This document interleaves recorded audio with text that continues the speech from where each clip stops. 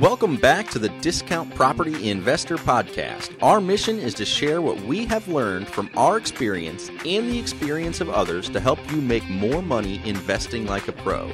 We want to teach you how to create wealth by investing in real estate the Discount Property Investor way. To jumpstart your real estate investing career, visit freewholesalecourse.com, the most complete free course on wholesaling real estate ever. Thanks for tuning in. Follow-up is key to success in this business. Wholesaling, you have to follow up with your leads. Did you know that 48% of salespeople never follow up with a prospect? 25% of salespeople make the second contact and stop. 12% of salespeople make 3 contacts and stop, and only 10% of salespeople make more than 3 contacts. Here's where it gets really interesting, guys. 2% of sales are made on the first contact. 3% of sales are made on the second contact. 5% of sales are made on the third contact. 10% of sales are made on the fourth contact. And here's the powerhouse. 80% of sales are made on the 5th through 12th contact. What does that mean for you? It means you need to follow up with your leads. You need to set your follow-up on autopilot by using a CRM. Visit dpipodcast.com/CRM to learn more about the CRM that the discount property investors are using in their business. You can follow up with text, email, voicemails, all automatically. Get to the 5th and 12th contact faster and close more deals. Again, visit dpipodcast.com/CRM. How to BRRRR.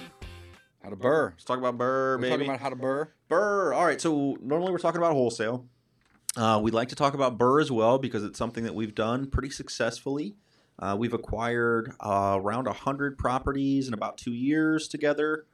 And again, we're pretty proud of that. We wrote a book about that called The BRRRR Method, the ability to basically create a rental portfolio with nothing out of pocket. So we are pretty excited about that, pretty passionate about that strategy. And we've gotten a few questions about it from readers of the book and from people who have seen us talking about it in the past on podcasts. So we wanted to talk about that again today. So what is BRRRR? Real quick. BRRRR is an acronym for buy, rehab, rent, refinance, and repeat. And when we buy our properties initially, we typically use a private lender. So we're going to use someone else's money to buy it up front. And this is advantageous for us twofold. One, we're not using our own money. So again, that's an advantage. 2, when we go back to refinance it at the very end of this process, we're getting a rate and term refi, or it's just looked at differently than a cash out refi because it's not just all of our money in the deal. Mm-hmm. So we're refinancing it. We are not really cashing out our equity in the property. So again, it's very it's advantageous for us to do that. So that's our suggestion is you probably want to do that. Either you can use hard money lenders. You have to have almost no relationship with them ahead of time, and they're going to be able to loan you money based on the asset, the hard asset, which is real estate, as opposed to looking at your credit. So one of the more specific questions, Dave, that we got was, how do you do this if you don't have the greatest credit? Well, it is tough. It's very challenging. It is tougher. And there are a couple things you can do. So we always recommend, we actually, in the book, if you check out our book, it's we make a joke that it should be PBRRR, like PBR, whatever, the beer, Pabst Blue Ribbon, PBRRR. Mm-hmm. So it should be pre-qualify. So that P should come first for pre-qualify. Yeah, that's before exactly right. you buy. And the reason is because it is so important that you're able to get that refinance, that long-term loan in place at the end of the day, that if you embark down this road and you can't, then your only option would be to sell that deal. And quite frankly, most of the people who want to be rental investors don't want to do that. Now, you could make a nice 15, 20K profit if you do everything right, which would be great. Then you're a flipper. But again, that's not going to get you closer to that passive income, that rental portfolio that you're trying to build. Mm-hmm. So what do you do?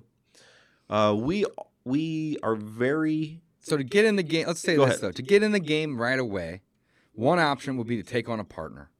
somebody that is bankable, right? I love it. I mean, that would be the first thing I would suggest if you can't get a loan. Because in order to do the BRRRR, you have to buy, typically, that could be a number of ways: private money, hard money, your own money, a bank loan if you're able to get it. Then you have to rehab it, you have to rent it out, but then you have to be able to refi. And that's really where Mike's saying, get pre-qualified, because if you go out and you aren't pre-qualified and you get approved by a hard money lender, which is typically way easier to get approved by than a bank because they have a higher rate and a shorter term. Mm-hmm. And then you get it rehabbed and rented. And if you can't qualify for that refi, well, then you're stuck paying a super high interest rate on a short-term loan to a hard money lender that may be okay with you paying that rate for a long period of time, but typically they're going to want to take that property back and sell it to liquidate their own risk, right? So you want to get that pre-qualification done in the beginning. Now, if you get pre-qualified and you get denied, well, you can still proceed. You just have to take on a partner that can be qualified, and then you would have to put in the legwork or provide some sort of value to that person to get them to partner with you. That'd be the easiest solution to get in the game and do this. But again, you're going to be giving up something by taking that partner on. The other option will be to figure out what you need to get qualified and work on those things. Isn't that where you were going to probably go, Mike? That's exactly where I was headed. So Okay. it is. It's basically a game, real estate. You're always looking for good deals, and you're always looking for more money. As a wholesaler, Right. as a rental buyer, you're always doing those two things. And the looking for more money means I'm looking for more bank money at this point. I want someone who's going to loan me money long term at a low rate. Mm-hmm. So if you can't get qualified, work on your credit, figure out what you can do to improve your credit, because it is so important. This isn't the stuff they teach you in school. I don't know why they don't. This is more important than most things you're going to do, is keep your credit score up. This goes over to Travis. Travis, one of our acquisitions guys. Mm-hmm. Great guy. He's like, man, I really want to start doing BRRRR too. And he was telling us Last week. he told us he read the book and is very interested in it, and said, well, I just don't have any assets. It doesn't really matter, man. If your credit's okay, if you go do the BRRRR method, there is an asset that the bank gets to loan against. They like that. Banks like having an asset to loan against. Mm-hmm. Like, that's easier for them to do than to set up a line of credit. So that's what he was asking me about. I was like, should I go get a line of credit or something? Yeah, unless you have No. stocks or bonds or real Yeah. estate to pledge, you're not going to You get a don't line need- of credit you don't too. need a line or of you may get credit. like a credit card line of credit. Like we have some students 50, that 100 grand or so tops. 150 Yeah. grand, 200 grand, Yeah. something like that. Typically 0% credit cards through Fund and Grow. Oh, that's right. We love them. However, it's temporary. That's 18 months Yeah, that's of short term. 0% interest, and then that rate's going to go up to 15 or 20% or higher, depending on how you do it. Now, if you are responsible, hey, that's 18 months, 0%. You're going to pay a couple grand to get enrolled in that as well, though, and have somebody help you set that up. But typically, yeah, you are absolutely right. That's one of the best ways to acquire assets if you don't have any already. But going to the bank and starting the relationship was where we pointed Travis. That's the first thing we both said is, Well, to your point about the Fund and Grow, using that, to me, that would be a great way to acquire. So that'd be a great way to buy it day one and rehab. Yep. and rehab. But it probably is not a great idea to have them as your long-term Yeah, mortgage that's- holder, which really wouldn't be a mortgage. It'd just be a credit card debt to compensate, or in exchange for it. But yeah, you're talking a rate Yeah, it could go up to 30%. 10 times the rate of what a bank would offer you. 4 to 5% versus 40%. Yeah, but again, it's a great way, like you said. So To purchase, though, yeah. To purchase or to fund a rehab, because if a hard money lender, oftentimes they're only going to lend a certain percentage of the deal. So maybe you can get them to fund the purchase, but not the rehab as well. That's a great point. So you couple those two things. You use a hard money lender to buy it.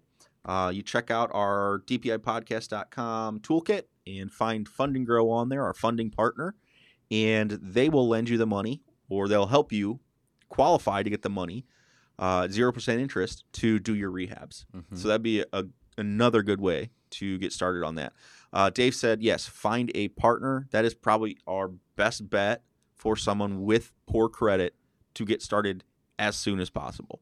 because you've got to Fixing credit may not be quick. That's It's not. It's not a quick thing. I mean, you may be able to jump it up 15, 20 points relatively quick within, and I mean that like within 2 to 3 months. Like that's quick in credit world, right?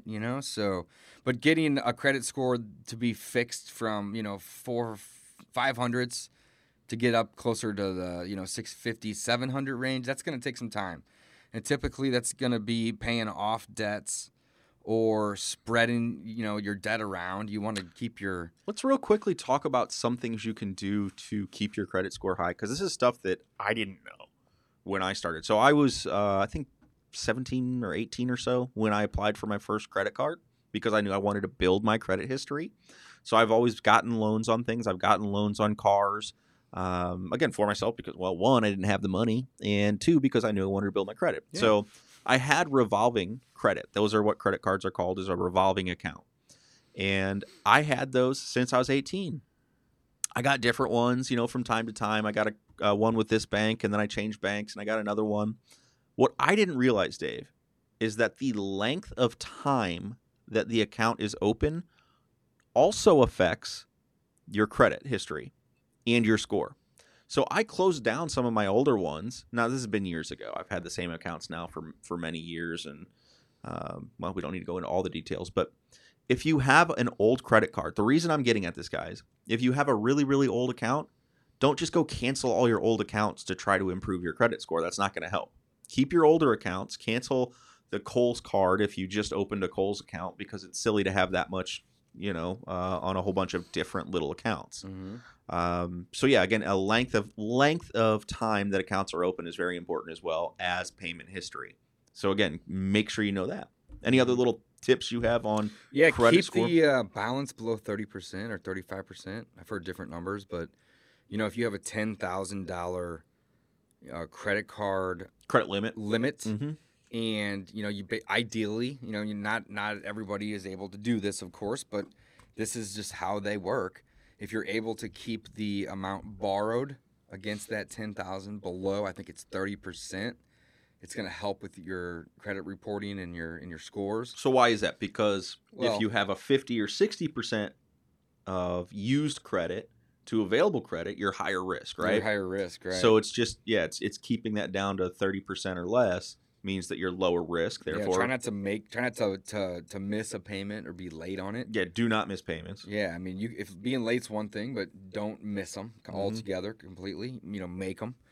So set up auto payment, guys. Yeah. Super easy way to make sure you make your payments. Set up auto payment on your cards. That's right. And then a couple other things that I could think about would be... and don't spend money if you can't pay it back. Yeah. I know that sounds silly, but I mean, if you have no way of doing it, try not to do it, guys. So credit's really usually only about half of the thing. The other half is debt to income. Mm-hmm. They want to know how much. So when you go to apply for a loan at a bank, for a refi or a purchase or whatever it is, in order to, part of the underwriting process is how much or how good is that person's credit, and that's going to affect the rate ultimately as well, if they have a good credit or bad credit. Not a whole lot, but it definitely is affected by the rate. And then secondly would be the debt to income, which is just a simple ratio, guys. It's how much debt do you have and how much income do you have, and I think it's debt over income or income over debt. I'm not really sure how to calculate that, but and this is something that we harp on too, because a lot of guys like us, like myself, who didn't do it right. You get into real estate, you start making big paychecks, more than you made before. It's really exciting, and you want to quit that day job. We really, really don't like to see that, and this is something that goes back to the question that was asked of us about how to improve your credit or how to get into BRRRR right away, is keep your day job. Keep your W-2 income until you've got 1 to 2 years of tax returns showing that you're making money on your own as a self-employed individual. As a part-time. Doesn't really matter. Yeah. So no matter where you're at, you want to keep your current job, because a history of the same W-2 job makes you more bankable. Mm-hmm. So keep that W-2 job. It's going to be easier to get a loan. That's right. At least for the first 2 years. Several years. I mean, again, until your tax returns show that you're making money on your own, meaning you're paying the government taxes on that earned income. Until you do that, you're not necessarily going to be able to get a bank to want to loan you money. That's a great point. So again, it's a catch-22. Show the government how much money you made and file it all, and then you're going to pay a lot of taxes. Or don't show the government everything you made, or take all the deductions you can get and pay very little in taxes, but then you're not going to be able to get loans. So you're not going to be able to get loans. Yeah. That is. Yeah, it's difficult. That is one of the biggest challenges that we face, that Mike and I, face is, do we try to take every single deduction and depreciation and this and that and to try to reduce our taxes? And in theory, that sounds like a great idea. But if you can reduce your taxes down to basically zero, the problem with that is you're not making any income that's taxable. And that's what the bank wants to see. They want to see taxable income. Now, banks can look past it. I mean, they can see if they look into your financials and they can see it. But it's just, they want to see W-2 income. They want to see paid taxes on income. Yeah. That's really what they want to see. So that can be challenging sometimes. So sometimes we have to say, all right, well, let's not take every single deduction and hide tax break that we can because we have to be paying some taxes so we can show that we have income, so we can keep getting loans. So that will definitely be a balancing act. And that's a little bit more 2.0. I think that's a little bit more down the line. But in the beginning, if you want to get involved with BRRRR. It's not, though, Dave. Go get pre-qualified. It's day one stuff. Because a lot of people try to hide income. They don't want to pay taxes. Don't do that. Yeah, Even if you're a self-employed lawnmower or... I'm thinking of some of our contractors who don't want to pay taxes and they don't want the 1099. But they're also not able to get loans. You can't get a loan. Pay your taxes, guys. Like, it sucks. Yeah. Pay your taxes. Pay an accountant $1,000 for the year to help you not pay as much, but show that you made the money. Show that you made some money, right? Yeah, it's just crazy. So number one, though, get out there, and if you can't get approved for yourself, then maybe take a partner on that can. That's an option one, or get a co-signer. That may be another option other than a partner. If you don't want to share equity, get a co-signer. That may be a little bit more difficult, but it is an option. I had co-signers on my first couple loans that I had when I was in college, and I worked at like pizza places or sandwich shops. So I had income, but it wasn't much at all. So I had to have co-signers. So partner or co-signer would be option one to get you started right away. Option two would be go try to get pre-qualified, talk to your banks, figure out what the issue is if you aren't approved. And don't get upset if you aren't approved. Mike and I have done this 100 times, and we still get denied whenever we reach out to certain banks because they may not have the appetite for these type of loans right now. It's complex underwriting. And it goes up and down. They may have an appetite, they may not. So certain times a year they may want to work with us, certain times they won't. It also depends on the economy. So if a bank tells you no, find out why and try to work on those things. But in the meantime, go start talking to other banks. So Mike and I work with 6, 7, probably closer to 8 or 9 banks if you include. We've got relationships with probably 8 or so. 8 or 9, different lenders. And we're constantly bouncing between, them because we want to get the best deal we can get at the lowest rate as well. But sometimes some of these lenders will say, hey, we don't have an appetite for this right now. So it helps to have multiple lenders that you can work with, but also figure out what those requirements that each lender has are. And if you don't meet those, well, then just start working on those. And typically it's going to be 2 things. It's going to be debt to income, or it's going to be credit, or both. It could be something else, of course, but that's typically the 2 things that are going to make or break you getting involved in this game. So that's really what it comes down to, guys. If you have terrible credit and you have no plans of fixing it, this may not work for you if you can't get a partner. Yeah, so what?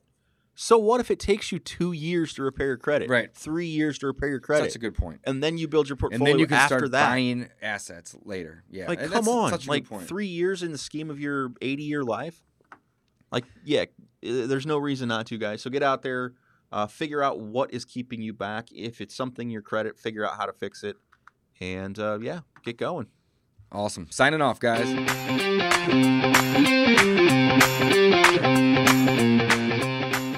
Thanks for listening to the Discount Property Investor Podcast. If you enjoyed this episode, please like, share, and subscribe to help us reach a wider audience. To jumpstart your real estate investing career, please visit freewholesalecourse.com, the most complete free course on wholesaling real estate ever.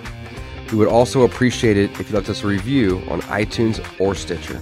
Thank you in advance for your support, and remember, you make your money when you buy, and you get paid when you sell. Now let's go build some wealth.